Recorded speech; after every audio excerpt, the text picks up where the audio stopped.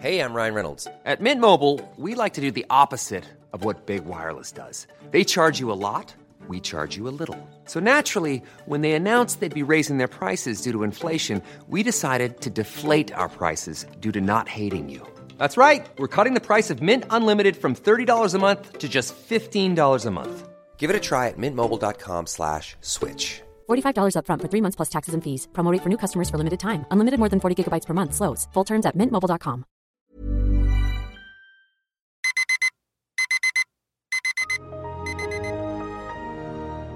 On a typical morning, I trawl through my dreary work emails. I send texts and get ignored by my teenage daughter using a messaging app. And I might log into my banking app depressingly. All these services are operated by private companies. But with Web3, Silicon Valley's latest hypey buzzword, this could all be about to change. Over the past decade, society has come to accept that the internet is dominated by a small number of big tech firms. But some technologists feel that we've lost control. They've long been trying to challenge these companies' centralization of the internet. And now the idea of a decentralized web is gaining traction. That's the idea behind what's known as Web3. Will it really reinvent the internet? Hello and welcome to Babbage from The Economist, our weekly podcast on technology and science. I'm Kenneth Cukier, an editor at The Economist. Today, we'll explore the idea of Web3. What is the technology behind a decentralized internet? You could build any kind of software on this. So you could build Twitter or Instagram or Facebook or any kind of application on top of a blockchain. How much of a difference would it make to users like you and me? In countries where basically government and government services can't be relied on, being able to have organization and trust out of the box with a protocol is a very powerful thing. And is decentralization really desirable? The fundamental question with Web3 is, yes, even if the vision of this is a new radically decentralizing technology, what will the new locus of centralization be?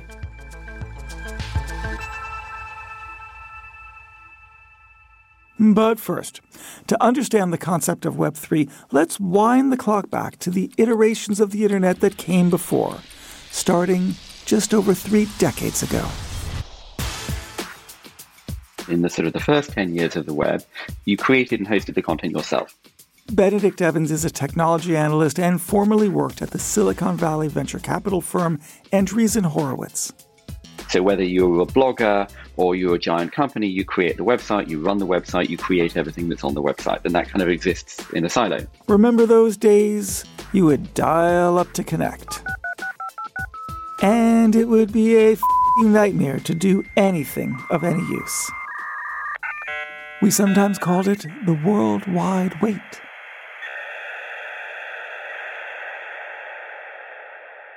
But then the internet evolved incredibly quickly. Web 2.0 was this very influential term coined by Tim O'Reilly, who said there's this whole wave of new companies coming out that are sort of shifting the internet in an interesting new way. Web 2.0 sounds like a version number. That's Tim O'Reilly, a legendary technologist and the founder of O'Reilly Media, which has long been at the epicenter of Silicon Valley trends. In some ways, Tim is the spiritual guide of the Valley, giving the world a richer understanding of what's happening and why it matters. When we coined that term back in 2003, 2004, we were referring to the second coming of the web after everybody thought it was over with the dot-com bust. Amazon.com gives such great discounts that even with the shipping, you come out ahead. I like not standing in line. Instead of standing in line, I just sit here and punch one button and my book's on the way. Call now for America Online, a new way to use your computer to communicate, have fun, and get instant news and information. Do you, Yahoo?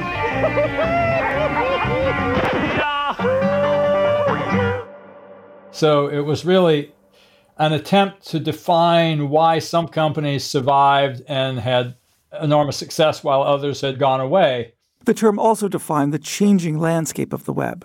In 1993, There were 200 websites, and we had a hand-curated catalog. We thought it was a kind of a publishing problem. And then Yahoo picked up that, and they kind of automated it somewhat, but it was this giant catalog. And pretty rapidly, it outgrew that. And then along came Google and figured out, oh, you're going to have to put all this sort of software robots to work tracking all the new websites. And then we have to have a search engine that really works so people can find things. And one thing led to another. And over the next 4 or 5 years, you end up with this massive aggregator who was the central switchboard of the internet. And so for me, the heart of Web 2.0 was, although we weren't using the term yet, big data. At that point, I talked about harnessing collective intelligence. I talked about how the internet was becoming the platform for new applications. But I also talked about taking data from all the activity on the internet and getting signal out of it, getting new kinds of knowledge and understanding would end up in a new monopoly. Web 2 starts with harnessing collective intelligence, and it ends with data is the next Intel Inside. If you recall, Intel Inside was Intel's slogan. They were the other monopoly besides Microsoft from the PC era. What was happening in the mid-2000s was everything from sort of Yelp to Delicious to TripAdvisor to Foursquare to YouTube, and then a little bit later sort of social networks, in which the content is created by the users. Benedict Evans again. And it can then be linked and shared and distributed and reposted and embedded in all sorts of ways in all sorts of other places. And so instead of individual or company create content, host content, publish content on their own website, it becomes much more federated, much more distributed, both in the distribution, but also in the creation of the content. And so that was Web 2.0. Web 3.0 says, well, then, what if the users were actually controlling the system as well? There isn't yet a strict definition for Web 3 because it's just a set of ideas proposed by technologists. But advocates hail it as a better, more decentralized version of the internet. And it's built atop distributed ledger technology, known as blockchains. So the essential concept of Web 3 goes back to the Satoshi Nakamoto paper about blockchain. A blockchain is a distributed virtual computing system that runs across many computers, that contains incentives, that contains payments and governance and some kinds of deterministic software that runs in a trustless way. Trustless? What do you mean by that? If I stand by the side of a motorway and the cars go past, I trust that the cars won't veer off the road and hit me. But if I stand by the side of a railway line, I don't have to trust that the train won't hit me. I know the train won't hit me because the rails are there. And so if I write something for The Economist and I sign a contract that you're going to pay me, I trust that you'll pay me, and then I trust as a last resort that the legal system will make you pay me. But if I enter into a smart contract on a blockchain, I don't trust that I'll get paid. I can see all the software. So I know exactly how that contract will function. I know whether or not I will get paid. And so I don't need to trust the system. Instead, I can see the working of the system.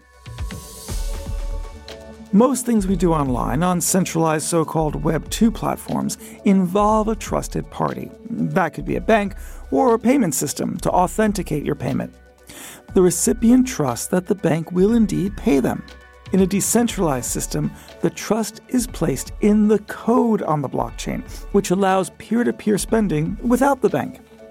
That's the idea that Bitcoin was based on, cryptocurrencies being the most apparent example of building a decentralized system using the blockchain. Web 3 is a third way of thinking about cryptocurrencies. If the first version is that this is a digital currency, digital gold, way of moving money around digitally, and the second way was to think, well, maybe you could program this and you could build software to process money and move money around, which gets you to so-called DeFi, distributed finance. And then the third step is to think, well, hang on a second, you could build any kind of software on this. So you could build Twitter or Instagram or Facebook or any kind of application on top of a blockchain. Blockchain is the technology behind NFTs too. The market for non-fungible tokens is evolving fast. People are spending hundreds of thousands or even millions of dollars on NFTs. To explore this entertaining, fast-paced and flawed market, The Economist went down the rabbit hole. That's my friend and wonderful colleague and fellow podcast host, Rachna Shanbhogue, the Economist finance editor, explaining the world of NFTs on our Money Talks podcast. An NFT is a digital record of ownership that lives on a blockchain and can be bought using cryptocurrency. The non-fungible bit just means that they're unique. One NFT cannot be swapped for another, unlike a dollar bill or any other currency for that matter. NFTs are digital originals, and they can be of almost anything. A tweet, a piece of code, a video of a basketball player's epic slam dunk. And in 2021, the markets exploded. Blockchain technology, which is the undergirding to cryptocurrencies and NFTs, is the foundation of Web3. Web3 is a description of what you would be able to build with these technologies. In 2013, Bitcoin had been around already for quite a few years, and people had started to experiment what else one could do with the underlying technology other than just doing simple financial transactions. Jutta Steiner is an applied mathematician. She helped to develop the Ethereum blockchain as its security chief and went on to found Parity Technologies, a company that develops blockchain protocols. She explained that if Web3 technology does become mainstream, the way most people use the internet might not change much at all. For most people, it's gonna be, I think, relatively unnoticed as the way how you would interact with services within the Web3 ecosystem is in the end through a browser. I mean, not very different from how people interact at the moment with Web2. There is one key thing I think that people are still getting used to and where there's still a lot of work needed in terms of the user experience, which is the management of private keys, which is related to, well, if you want agency, typically that comes with a certain degree of responsibility as well. And in the case of Web3 technologies, it's ensuring that the private cryptographic key, which gives you the control over assets within Web3, is properly secured. It is a different way of interacting, but it's still done through the browser. So it's not like you need a new device in order to interact with Web3. I was a mobile analyst back in the sort of the mid-2000s. That's Benedict Evans again. And people were talking a lot about location services. And people would say, you'll walk past a Starbucks and your phone will send you an SMS with a coupon for the Starbucks because the network is tracking your location and Starbucks have paid for this and they'll send you this thing. And you heard this at every single conference you went to for like 3 years. And it never happened for a whole bunch of reasons. But meanwhile, it didn't occur to anybody that getting a taxi might be a location-based problem. Location is now hugely important in smartphones, but not like that. And still, nobody still does location-based advertising. It has never happened. But location became kind of important. And, talking about Web3 use cases today is a little bit like this. First of all, there's like 3 use cases that get discussed over and over and over again. You could build a football league on blockchain. You could build Instagram on blockchain. You could build a payment system on blockchain. People repeat these examples over and over again. And they're very kind of compelling and exciting. And it makes sense to think, well, you could build Instagram on a blockchain and then you wouldn't be reliant on Facebook's whim for who gets paid and what and how. But we don't actually have the actual use cases yet. And it's kind of deterministically, it's quite likely that the use cases we predict aren't the ones that happen. Alongside cryptocurrencies, NFTs are the most visible instantiation of Web3 today. This part of Web3 has been popular for over a year, at least in geeky circles. Between February and November 2021, the nearly 3 million NFTs in existence were owned by just 360,000 people.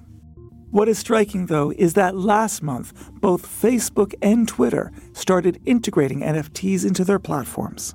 We have what's called NFT profile pictures. Esther Crawford is a product manager at Twitter. She's looking at ways to incorporate Web3 concepts into the platform. This allows you to actually see a new shape of a profile photo, a hexagon, and that's to give a signal that the person's avatar is actually a digital asset that is owned by that account.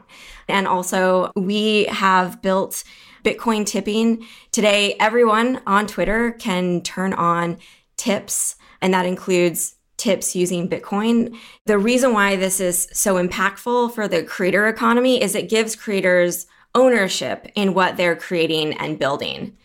We believe that creators should have more portability of their followers, content, the ability to move around from platform to platform, and they should be able to earn money no matter where they live. The so-called Web2 giant is even funding the development of decentralized social network capabilities. One of our investments has been in Blue Sky, which is a long-term project. Blue Sky is actually independent from Twitter, but we're financing it. For us, we really think about it as a new protocol layer, and Twitter could be one of the first platforms to actually move onto that new protocol. It would only really be successful in the long run if many other companies did as well. But, we see it as a key for serving the global conversation. Don't you feel you're risking the company? I mean, the company is based on centralization, is it not?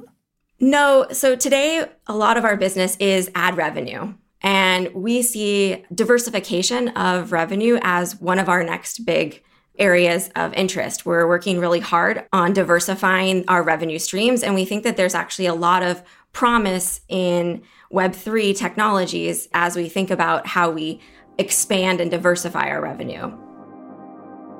Beyond Twitter's ambitions, Esther Crawford sees the future of the web as a combination of traditional and decentralized technologies.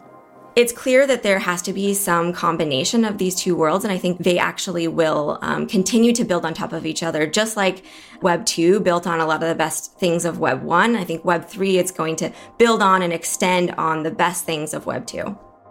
Getting in on the Web 3 scene might be a wise move by the tech giants. I think the most obvious place where this is challenging is for Facebook. Benedict Evans. Because this creates new ways of creating networks of interactions of people and new ways of self-expression, new ways of incentive and payment around that. So it's a lot easier to imagine that you could create a social network on a cryptocurrency on a blockchain than to imagine you could create a search engine on this. Of course, Web3 isn't without its skeptics, including Twitter's co-founder, Jack Dorsey. He recently called Web3 a centralized entity with a different label, and claimed that it's actually owned by the venture capital firms that invested in it, not the users. There's two kinds of proponents. Tim O'Reilly again. One is there are a set of technologists who really believe in it, in much the same way that, say, Richard Stallman believed in the free software vision. This is a moral cause, it's transformative, it's powerful. And then there's a bunch of people who believe in it because you can make a ton of money. And that goes all the range from people who are trying to build real investments that create some kind of future around crypto and build better implementations and look for the breakthrough applications, all the way up to, pretty obvious grifters. Tim O'Reilly also explained that decentralized might just be a phase in the technology's development anyway. All of my thinking is not based on deep experience or understanding of the Web3 technology stack. It's really much more based on my pattern sense from being in the computer industry for 40 plus years. And that pattern sense was shaped by 3 or 4 ages of decentralization followed by centralization. And then a new wave of decentralization and a new wave of centralization. So when Web3 advocates say, we now have cracked the code and we're going to build this new decentralized web, I go, well, when one thing becomes decentralized, something else becomes centralized. And that was a great description of my experience in the computer industry. In the mainframe era, hardware was the locus of centralization and monopoly. In the PC era, the PC became a commodity, and Microsoft figured out how to make software the locus of centralization and monopoly power. And then we had this new internet era with open source software and the open protocols of the internet, which led to all the same kinds of rhetoric as we're hearing now about Web3. And companies like Google and others figured out how to make big data the new locus of centralization. So for me, the fundamental question with Web3 is, yes, even if the vision of this is a new radically decentralizing technology, what will the new locus of centralization be? This is becoming increasingly apparent. Recently, an entrepreneur called Moxie Marlinspike created an NFT. Moxie is the founder of Signal. So he's a crypto guy, but not a blockchain guy. And he started playing around with NFTs, and he discovered how fragile the infrastructure was. Although it looked as cryptographically sound as any other NFT, Mr. Marlinspike's token could shift shape depending which platform it was opened or sold on. If you're looking at the NFT in one marketplace, called OpenSea, it was a piece of art reminiscent of a clock.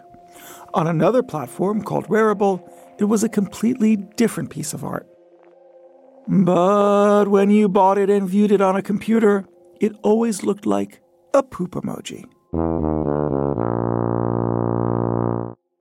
He was just playing around, and he got banned by OpenSea, and suddenly it disappeared from his wallet because it turns out that here's this big centralized aggregator who was able to say, no, well, we're not honoring that API call anymore, and so it may be on the blockchain, but nobody can see it.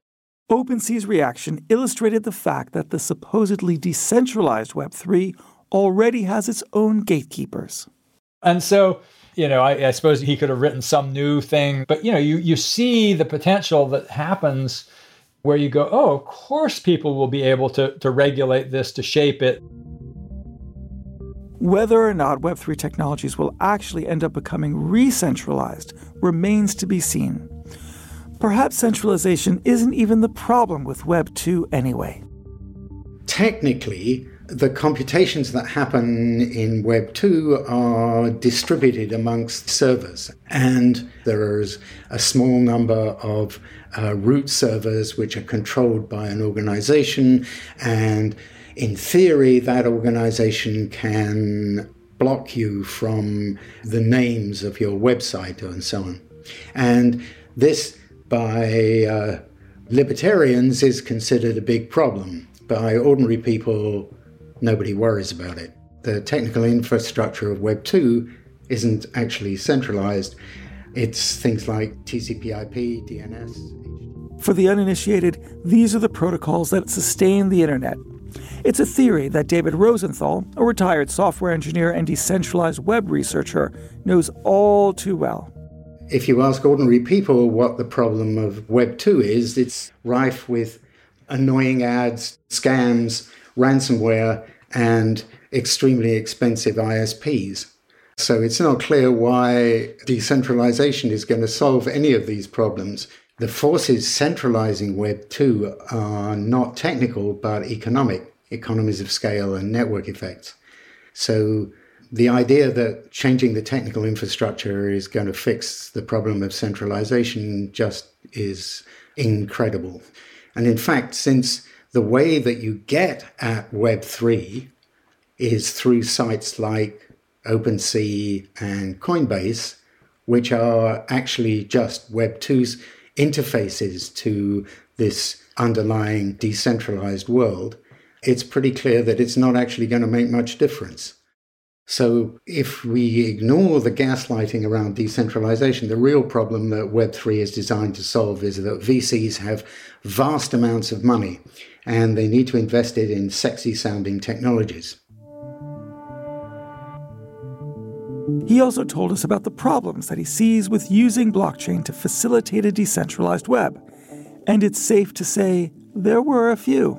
If anyone can join in, and it's free to join in, anyone can create any number of identities which purport to be independent, but which are actually under their control. And since the way that decentralized systems work is that they have to agree, they have to achieve consensus on, for example, which transactions are in the next block. If it's free to create any number of identities, you can overwhelm this system in what's called the Sybil attack. And so it has to be expensive to join in. The way that some blockchains have done this is by using what's called proof-of-work systems. Proof of work is a way of making it expensive to have an identity in a decentralized system. But proof-of-work systems burn vast amounts of electricity. It is the method and shortcoming for Bitcoin. This is the reason why China kicked out the cryptocurrency miners, because they were using the electricity that they needed to warm homes and keep factories running. The Bitcoin blockchain uses as much energy as, I think, the Netherlands is the current example, and it also generates as much e-waste as the Netherlands because the chips used for mining have an economic lifetime of about 16 months. David told us about the alternatives to the proof-of-work method. Some cryptocurrencies use an alternative mechanism called proof of stake, which basically says that the holders of the most cryptocurrency in the system get to decide which transactions take place. Bitcoin is heavily invested in proof of work. I don't see any way of persuading Bitcoin to abandon proof of work and all their investment in mining chips and so on and switch to a different technology. Ethereum, I give the guys behind Ethereum a great deal of credit because more than 7 years ago, they realized that proof of work was a big problem and started work on transitioning to proof of stake. And 7 years later, they're still working on it because it's actually a very, very, very difficult problem. And that assumes that you think proof of stake is a good idea, which I don't, because it's a way of guaranteeing increasing inequality. On the other hand, according to Jota Steiner, the trustless nature of Web3 might make it more useful than the conventional alternatives. I think in many countries where you have stable governments, the advantages of Web3 technologies might not be as obvious. But in countries where basically government and government services can't be relied on, being able to have organization and trust out of the box with a protocol is a very powerful thing. And so we've seen people experiment in the last few years a lot with how to translate financial services that have so far only been provided by big banks and regulated by the governments on-chain. This is what people might have heard about in the context of decentralized finance, or DeFi as it's called. And so it's basically opening up very powerful financial tools to anybody in the world that wants to use them. That said, though, blockchain technology is not yet fast or powerful enough to sustain Web3 platforms at scale. Every new technology is unscalable, slow, and expensive. Benedict Evans. And then you find out who was right. So steamships were unscalable because they couldn't possibly carry enough coal to go across oceans. And, aircraft were unscalable because how on earth are you going to carry 5,000 people on this thing that's made out of canvas and wood? And some of these things, it turns out that the bit that's unscalable isn't the bit that's important. So is Web3 the future of how we interact online? I think it's certainly possible that we will all be using something that looks fundamentally different because of Web3. You don't have to believe that everybody will be trading Bitcoin and paying for their coffee with cryptocurrencies to think that this could be important. On a technological side, I'm actually amazed about the progress that's been made in the last few years. If you'd asked me, say, 3 or so years ago, how long it might still take for people to use Web3 technologies or services built on Web3 technologies, I probably would have said still 5 to 10 years. But because it's largely open source projects, which means the software code can be read and modified by developers, it means there's been a lot of innovation in the space. And the fact that you don't need a centralized party for doing trustless interactions on the web. And I don't think this can be underestimated as an innovation. It is still early in the development of Web3, and like all nascent technologies, it will shapeshift to meet user needs and unconsidered constraints. We often only understand revolutions in the rear-view mirror, not the windshield. Ask me in 10 years and we'll find out the answer. With all of these technologies, if you think about what did the mobile internet look like in 2000? What did the internet look like in 1990? What did smartphones look like in 2010? You always have some of it, but you never have, the entire picture. There's a lot of different voices. Tech prophet Tim O'Reilly again. Some of them are saying that Web3 will change the way people use the internet because it will return power to the people. And I don't see it. Just already we can look and see we have NFTs and there are people who might say, oh, that's peripheral to the pure crypto. But guess what? We see big aggregators already in that space who have centralized power. And it reminds me a lot of my years with open source software and the early internet, where we all believed that this was a truly decentralizing technology, empowering everyone. And we went through even periods when it really looked like it was happening. Blogging, for example, everybody had their own website. And yet we ended up back in a big centralized media environment. And so I don't see how crypto changes that fundamental dynamic. David Rosenthal agrees. There are a small number of companies that dominate this space because that's the way these things work, as we see with Web 2. And if there was a way to shut them down, this would help greatly. But he suspects the idea is not going away. At some point, there's probably going to be a much bigger crash than we're currently experiencing. But some people are going to view this as being a buying opportunity. And so it's not going away. And I think the best thing that could happen is for governments around the world to say proof of work is illegal, because it's wasteful, it's pushing up energy prices for everyone. We can't really afford to waste entire countries' worth of it on speculation. There are compelling arguments on all sides of the Web3 debate, and it's left me with nothing but more questions.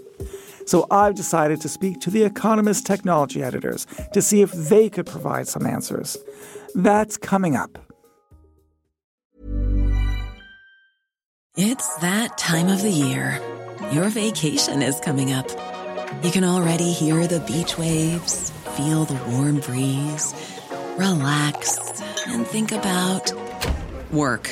You really, really want it all to work out while you're away. Monday.com gives you and the team that peace of mind. When all work is on one platform and everyone's in sync, things just flow. Wherever you are, tap the banner to go to Monday.com.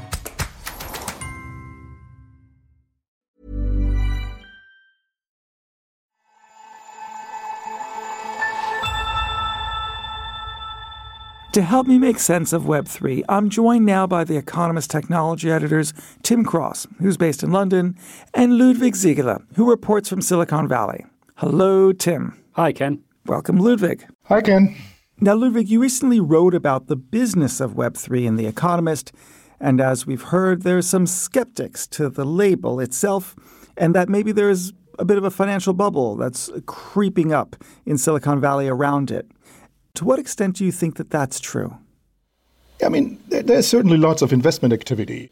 The latest numbers I've seen last year, $25 billion of venture capital were invested in Web3 companies. I mean, that includes crypto and NFTs and all that.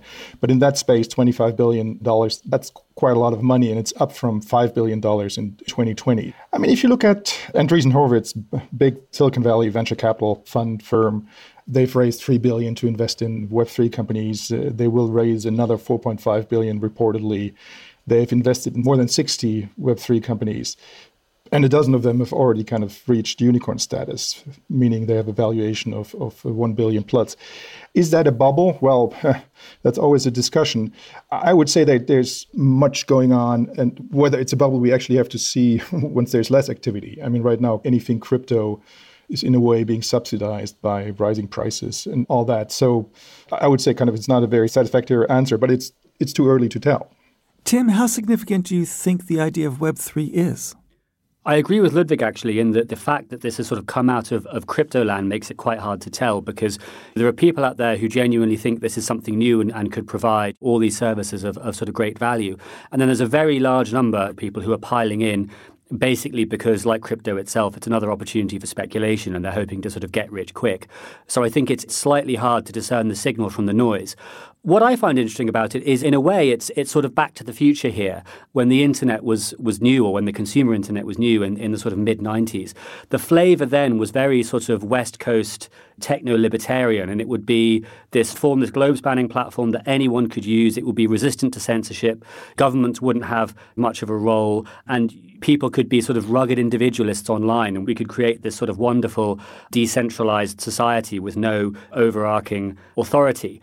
And of course, what's happened over the years is that sort of faded away, and you've now got a small handful of giants who dominate a lot of what goes on online. So in my view, Web3 in some way is an attempt by a lot of that original crew from the sort of mid-1990s. My main worry about that is I think we should remember that the internet centralized basically voluntarily. No one forced you to use Facebook. No one forced you to use Google. No one forces you to use Gmail or whatever it is. But centralization, as we know from economics generally, is often the most efficient way to do things. So the original pitch of Bitcoin, for instance, was be your own bank. But it does kind of raise the question of, well, why do I want to be my own bank? That's a lot of work. Most people don't want to be their own solicitor or their own builder or their own dentist. And, people have collectively decided that they prefer to leave that to the experts. And it's not clear to me that adding another technology that gives you this option will actually make people take it. Ludwig. I would also say that there may be areas where you do want to have decentralized solutions, where it's politically better to have a decentralized solution. Perhaps you do not want to have one company owning online identity like Facebook. You want to have that in a more decentralized way.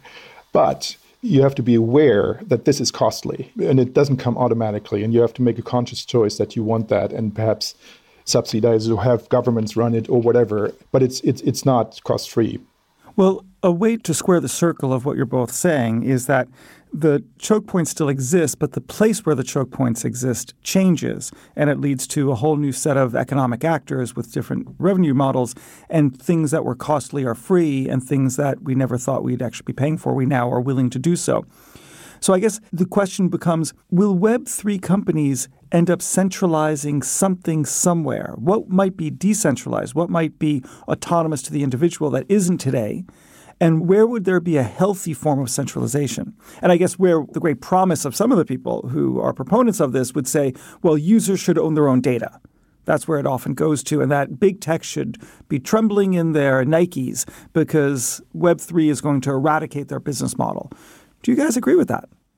I think you already see some centralization in Web3. And if you look at cryptocurrencies, which are the sort of first application for this, most transactions now take place on exchanges like Coinbase. In Bitcoin and Ethereum, most of the mining is done by what are called mining pools, which are essentially centralized organizations that specialize in doing this and can kind of outcompete the hobbyists and so on. I think, look, as always, time will tell. I think we're just going to have to wait and see which use cases predominate. I know that's a crappy answer, but I'm not sure I have a better one. Ludwig. Yes. I mean, Web3 isn't, or crypto isn't truly decentralized. There are several kind of hidden points of centralization, and you can already see that it's moving towards centralization. And that is part of the big debate right now in the Valley. If you look at why Web 2 was centralized, it's basically that these companies, Google, Facebook, they managed to centralize the big databases, Google Search and Facebook Social Graph. And so they own these databases. And the promise of decentralization of the blockchain is that you kind of decentralize these databases, or that at least you make the control of these databases decentralized. And I think that is of value. That said, again, companies, they have to make money, especially companies that are financed or funded by venture capitalists. They want to go public. They want to have a big exit. And so they will find places where they can choke people, where they can centralize it, where they can extract rent. In this case, that may not be the databases, but it may be something else. It may be mining. It may be other points of centralization. But I think if you want to control that, or at least keep history from repeating itself, you have to be aware of that these points of centralization will appear, and perhaps you can find ways of mitigate the damage. Now, a final question for both of you. Where should we be looking in the coming years to see how Web3 technologies materialize, if they ever do properly? Ludwig. I would say, as all new technologies, this one will find its niche.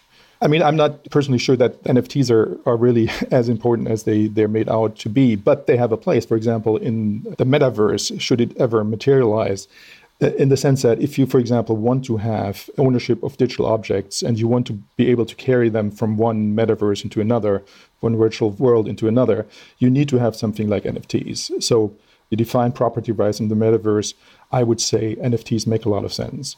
And another thing is musicians minting NFTs of their music. I mean, you could see that creators can make more money or be more in control of their business by using technologies like that, rather than selling their wares or offering their wares on big centralized platforms like Twitter or Facebook. Tim. I wonder if you might see some of the established giants starting to speak this language in a way to sort of try and grab some of the excitement around it. I mean, we know that lots of video game companies, for instance, have decided that they want to experiment with NFT, and they've had a lot of backlash from their users. It's interesting that none of the models they're proposing are decentralized in any meaningful way. It's still in-game items of the sort you've been able to buy for 20 years. You just sort of lather the NFT stardust on the top to make it look exciting. And I do wonder if one near-term impact might be a bunch of the Web 2.0 guys, if we're going to use this system, trying to steal the clothes, even if not the substance. Whenever someone says the words lather the NFT stardust, I know I'm in the hype cycle.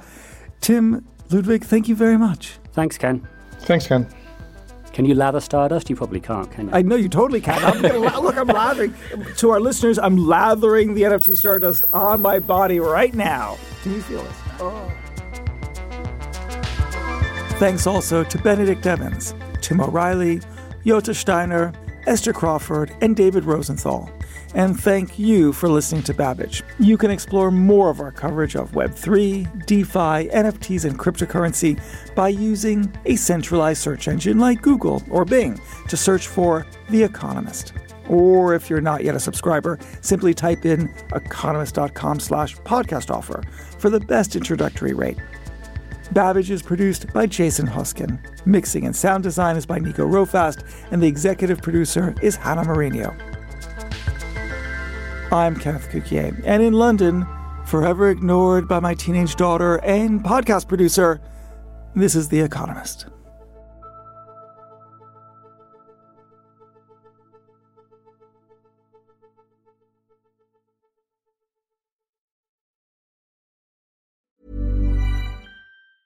Hi, this is Matt and Sean from Two Black Guys with Good Credit. From a local business to a global corporation, partnering with Bank of America gives your operation access to exclusive digital tools, award-winning insights, and business solutions so powerful you'll make every move matter. Visit bankofamerica.com/banking for business to learn more. What would you like the power to do? Bank of America, N.A., copyright 2024.